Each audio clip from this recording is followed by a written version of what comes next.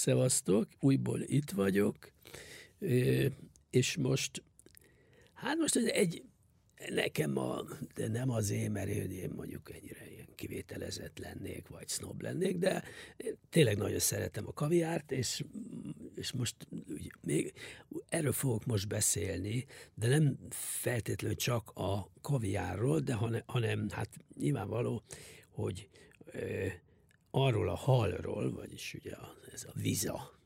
Hát ez már egy elég ritka halunk.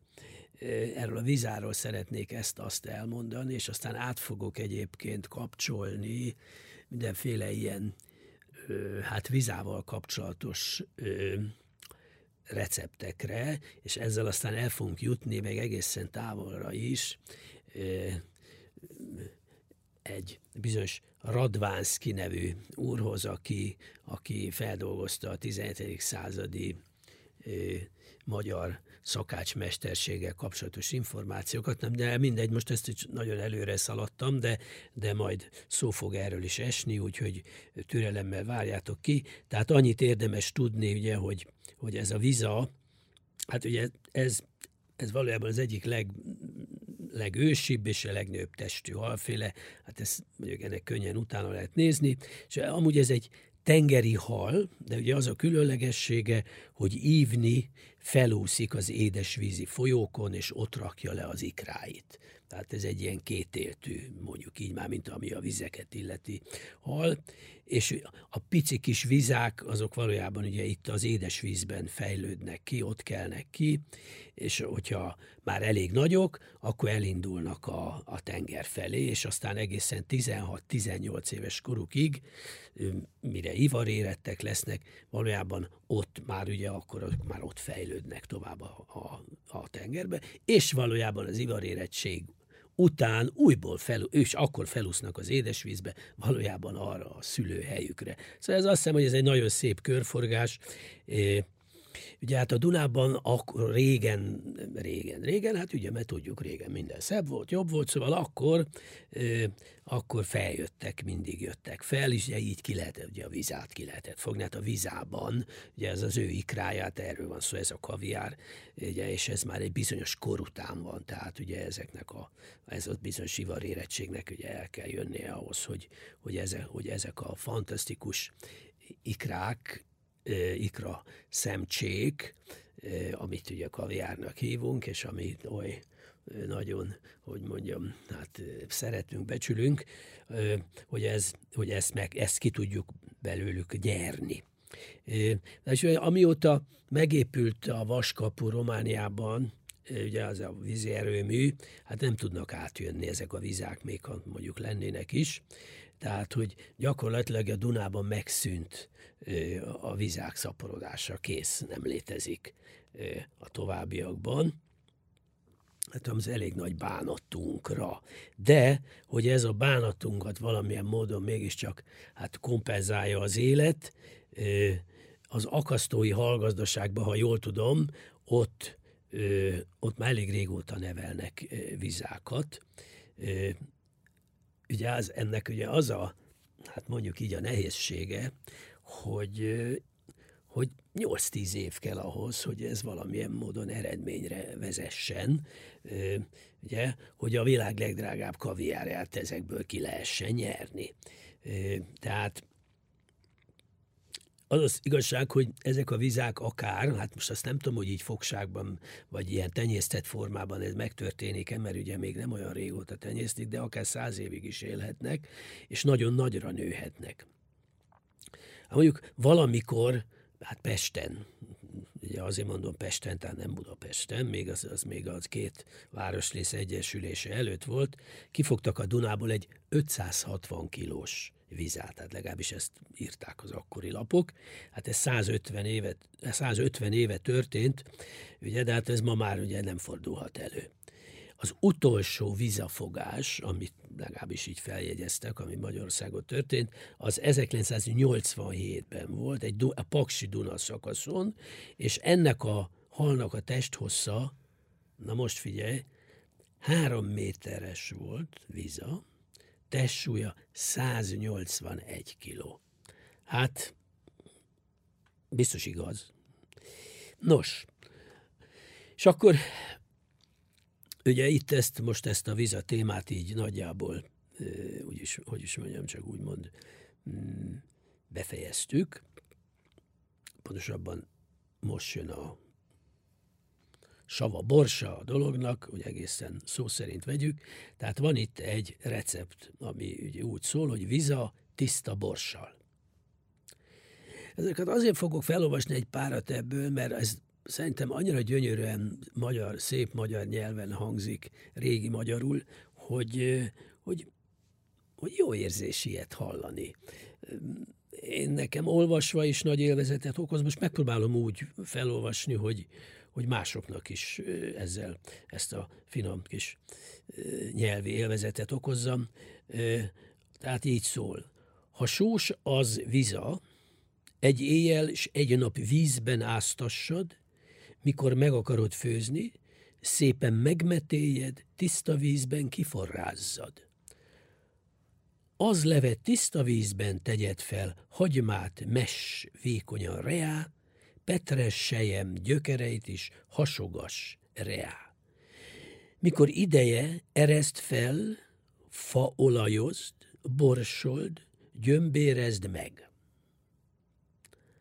Hát én azt mondom, hogy én ezt értem. Tehát, hogy és ez egy nagyon egyszerű és nagyon-nagyon bölcs kis recept, úgyhogy szerintem mai napság is elkészíthető ez így.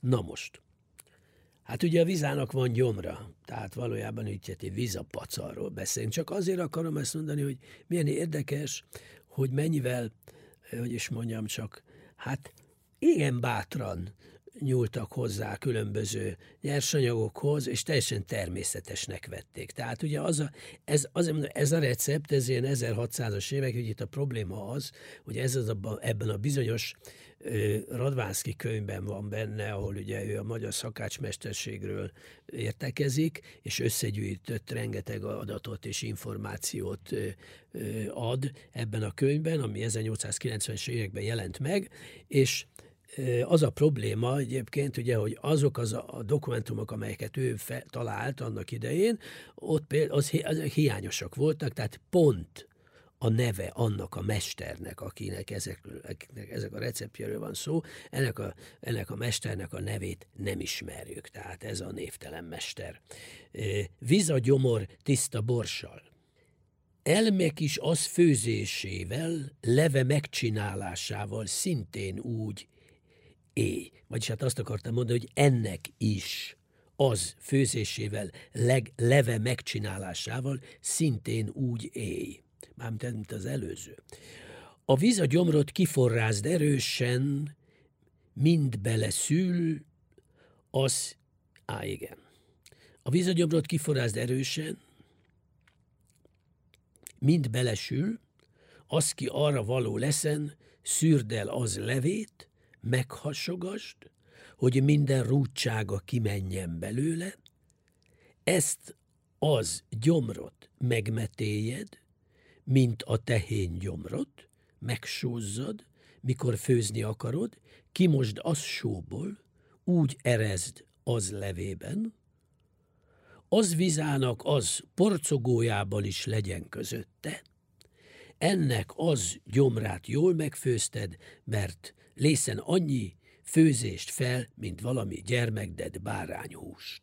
Na, hát szóval érthető, hogy ez tényleg, ugye, hogy egyébként így maga is itt mondja, ugye, hogy a marha gyomrodva is ugye a pacalt, azt a bizonyos negyediket, hogy azt elég sokáig kell főzni, meg ki kell szépen mosni, ugye tisztítani kell sokáig. Hát valójában a Viza gyomrával is ez van, de amúgy el tudom képzelni, hogy a Vizának lehetett egy komoly gyomra, mondjuk ezeknek a hatalmas halaknak. Nem láttam még életemben ezt még így, de el tudom képzelni, tehát, hogy biztos jó volt a Vizagyomor, hát manapság nem találkoztam ezzel. Aztán van ilyen, hogy Viza lével. Hát milyen szépen hangzik, nem? Viza lével. Ennek is az húsának elkésztésével szintén úgy élj, mint megmondám, vagy sós, vagy új leszen, az levét így csináld. Borban hány fehér cipót forrázd meg, szitán verd által, mikor fel akarod ereszteni, az levét mézeld meg, sáfrányozd, borsold, gyömbérezd meg, mess almát, szélesen reá, apró szőlőt, mandolát is hány reá, ezt a húsával elegy, főzzet szépen. Hát esküszöm, hogy ez egy gyönyörűség. Hát ez tökéletes. Ugye? Tehát ugye a fehér cipót, azt tegyük bele a borba, áztassuk bele, aztán forrázzuk meg. Szitán szűrjük át, ugye ebből besűrűsödik. És ugye ezt a levet, ugye, ami ott kijött, ez a valójában ugye kapott, ez egy, hogyha a cipót beletettük, stb., akkor lesz egy ilyen lisztes, kovászos boros levünk, ugye ebbe teszünk mézet, meg teszünk bele sáfrányt, meg borsot, meg gyömbért, hát, és meg akkor még ugye kis almát messünk hozzá, és azt is szépen szélesen dobjuk rá, akkor egy kis apró szőlőszemeket, kis mandolát, hát nem gondolom, hogy ma lehetne ennél, hogy mondjam, korszerűbb, és hogy mondjam, ízletesebb, és itt ugye arról van szó. Szóval ez nagyon-nagyon észnél van. Na nem meg tovább, ez valójában tehát ugye arról van szó, hogy ez egy, akinek a nevét nem tudjuk, ő az erdélyi fejedelem udvari főszakács mestere volt a 16. század vége felé. És hát ugye ez nagyon-nagyon kár, hogy nem tudjuk a nevét, és ugye itt a Radvánszky könyvből még idézhetek, mert ugye csak azt, hogy egyáltalán miről volt itt szó, elérhető ez a könyv, csak azt gondolom, hogy tényleg érdemes időről időre ebbe beleolvasni. Talán azért is, mert hogy hát néha kell, nem? Hogy így az embert így vajjal kenegessék, így mézzel csorgassák, hogy azért volt múlt, és ugye ennek a még gasztronómiánknak is volt valamilyen múltja, még akkor is, hogyha mindenfélét vitatnak ezzel kapcsolatban, de ez a Radvánszky könyv szerintem azért fontos abból a szempontból, hogy ez egy elég komoly kitekintést ad. Tehát ő azt írja, hogy nemzetünk benső élete ismeretének egy fontos részét képezi a régi magyar konyha állapota. Méltán érdekelhet bennünket, hogy őseink hogyan étkeztek, mit ettek, miként főzték az ételeket, mennyire volt nálunk kifejlődve az elmúlt századok szakácsművészete, minő múltra támaszkodott az század első felében még híres magyar konyha. Mindezekre felvilágosítást elsősorban a régi magyar szakácskönyvekből nyerhetünk. Ezek bizonyítják azt, hogy a szakács művészet nálunk már a 16. században is meglehetős magas fokon állott. Na, ugye az abból a szempontból mindenképpen, hogy mondjam, nagyon figyelemre méltó. És nem is kell most már ezen vitatkozni. Szakács művészetről van szó. És ez azoknak is szól, akik ma esetleg kisebb, egyszerűbb helyeken vannak, egy konyhában, és úgy érzik, hogy ők egyáltalán nem művészek, ők csak robotolnak. De rajtuk is múlik. És persze, nem papolok itt, nem erről beszél. Csak azt mondom, hogy érdemes erre figyelni, hogy ez a szakma, ez igenis művészet. Lehet úgy, hogy mondjam, úgy művelni. Mert hogy művészet. Ezért műveljük. És akkor mondok egyet például. Ugye volt egy ilyen művész többek között. Antal mester. Ezt a nevét tudjuk, de azt tudjuk, hogy kinél volt. Perényi Gábor szakácsa, ki urának menyegzőjén úgy sütött meg egy ökröt, hogy abban az ökörben egy kövér juh, a juhban egy kicsi borjú, a borjúban pedig egy kövér kappan sült meg egyszerre. Ugye hát ez valójában a magyar népmesékben olvashatott az ember ilyen ételről, de ugye kiderül, hogy ez nem mese, tehát hogy ez megtörtént, és bár ugye itt is ez olyan legendának tűnik, de és akkor ebben van egyébként egy szerintem egy nagyon figyelemre méltó információ. És ezt csak azoknak mondom, akik manapság ugye azt mondják, hogy borjú hús. Hát az a borjú, amelyik a kövér juhba belefér, na az borjú, ugye, mert itt is így történt. Tehát mekkora lehetett az, ugye, hogy amelyik a kövér juhba belefér. Na az volt egy teljes borjú. Oké, ez egy vérengzés itt, amiről beszélek, de akkor is, tehát ha borjú, akkor borjú. Tudjuk már, hogy hol vagyunk. Aztán volt például egy másik híres szakács, ez a Mihály mester, ez a nagy Bebek György szakácsa, aki egyébként ezen a bizonyos menyegzőn, ezen az említett menyegzőn látta ezt a bizonyos ugye, ökörben sütést, tehát ugye ő is tanulja ennek, és le is írta. Tehát amúgy azt érdemes tudni, hogy ez a bizonyos Perényi Gábor, akinél ott volt ez a Antal mester, a Mohácsnál esett el 1526-ban. Hát, voltak ott többen is, igen. Szóval az van, hogy őseink szerették a jó konyhát, elég válogatósak is lehettek a szakácsmesterek választásában, mert itt erre hoz példát, azt mondja, hogy Eszterházy Pál még a budai táborban is ráért a szakácsokkal törődni. 1684. szeptember 19-én azt írja feleségének, hogy megfogta Maholány, akiről nem tudom, hogy ki volt magyar szakácsát. De azt mondja, van ott egy német szakács is, finom, de 100 talléron alul nem akar szolgálni, ami ételével és italával többre rúgna 200 forintnál. Vagyon más is. Az 300 forintot kíván, derekas szakács, azokat is megpróbálom. Alig 2 héttel később, október 6-án pedig ezt írja a feleségének, édesem, szakácsot olyat fogadtam, aki finom és cukkerprakker, na hát ugye ez a cukkerprakker, ez aki, hát valójában cukrász is volt, tehát ez ugye, az egy plusz mesterség, és ugyanakkor Einkaufer, tehát ő maga a beszerző is, ugye, aki bevásárol, és igen, derék jó szolga, konyhamesternek is tettem. Mindenféle vizeket és táfeldekkerejt tud csinálni. Tehát egyrészt ugye ilyen ízesített vizeket, tehát mondjuk ilyen szörpöket gyártott, és ezen kívül a táfeldekkerej, az pedig, ha jól tudom, az pedig ugye a tálalás nagy mestersége. Tehát ezt mind tudta. De alhább nem szolgál 300 forintnál. Francia ember ugyan, de németül is tud, 2 szakácsot kíván, és 2 kuktát maga mellé, otthon. Princ Szalm szakácsa volt.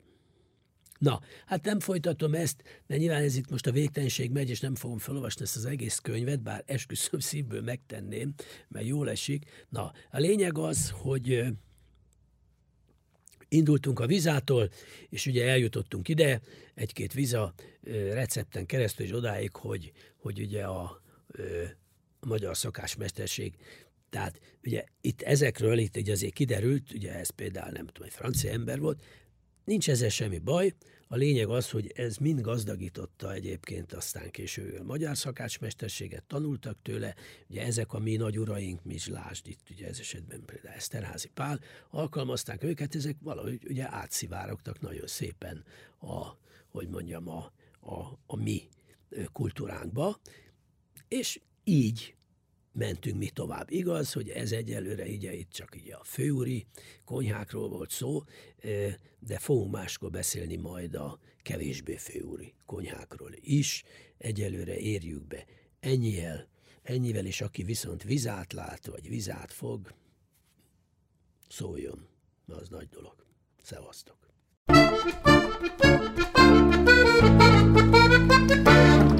A műsor a Béton partnere.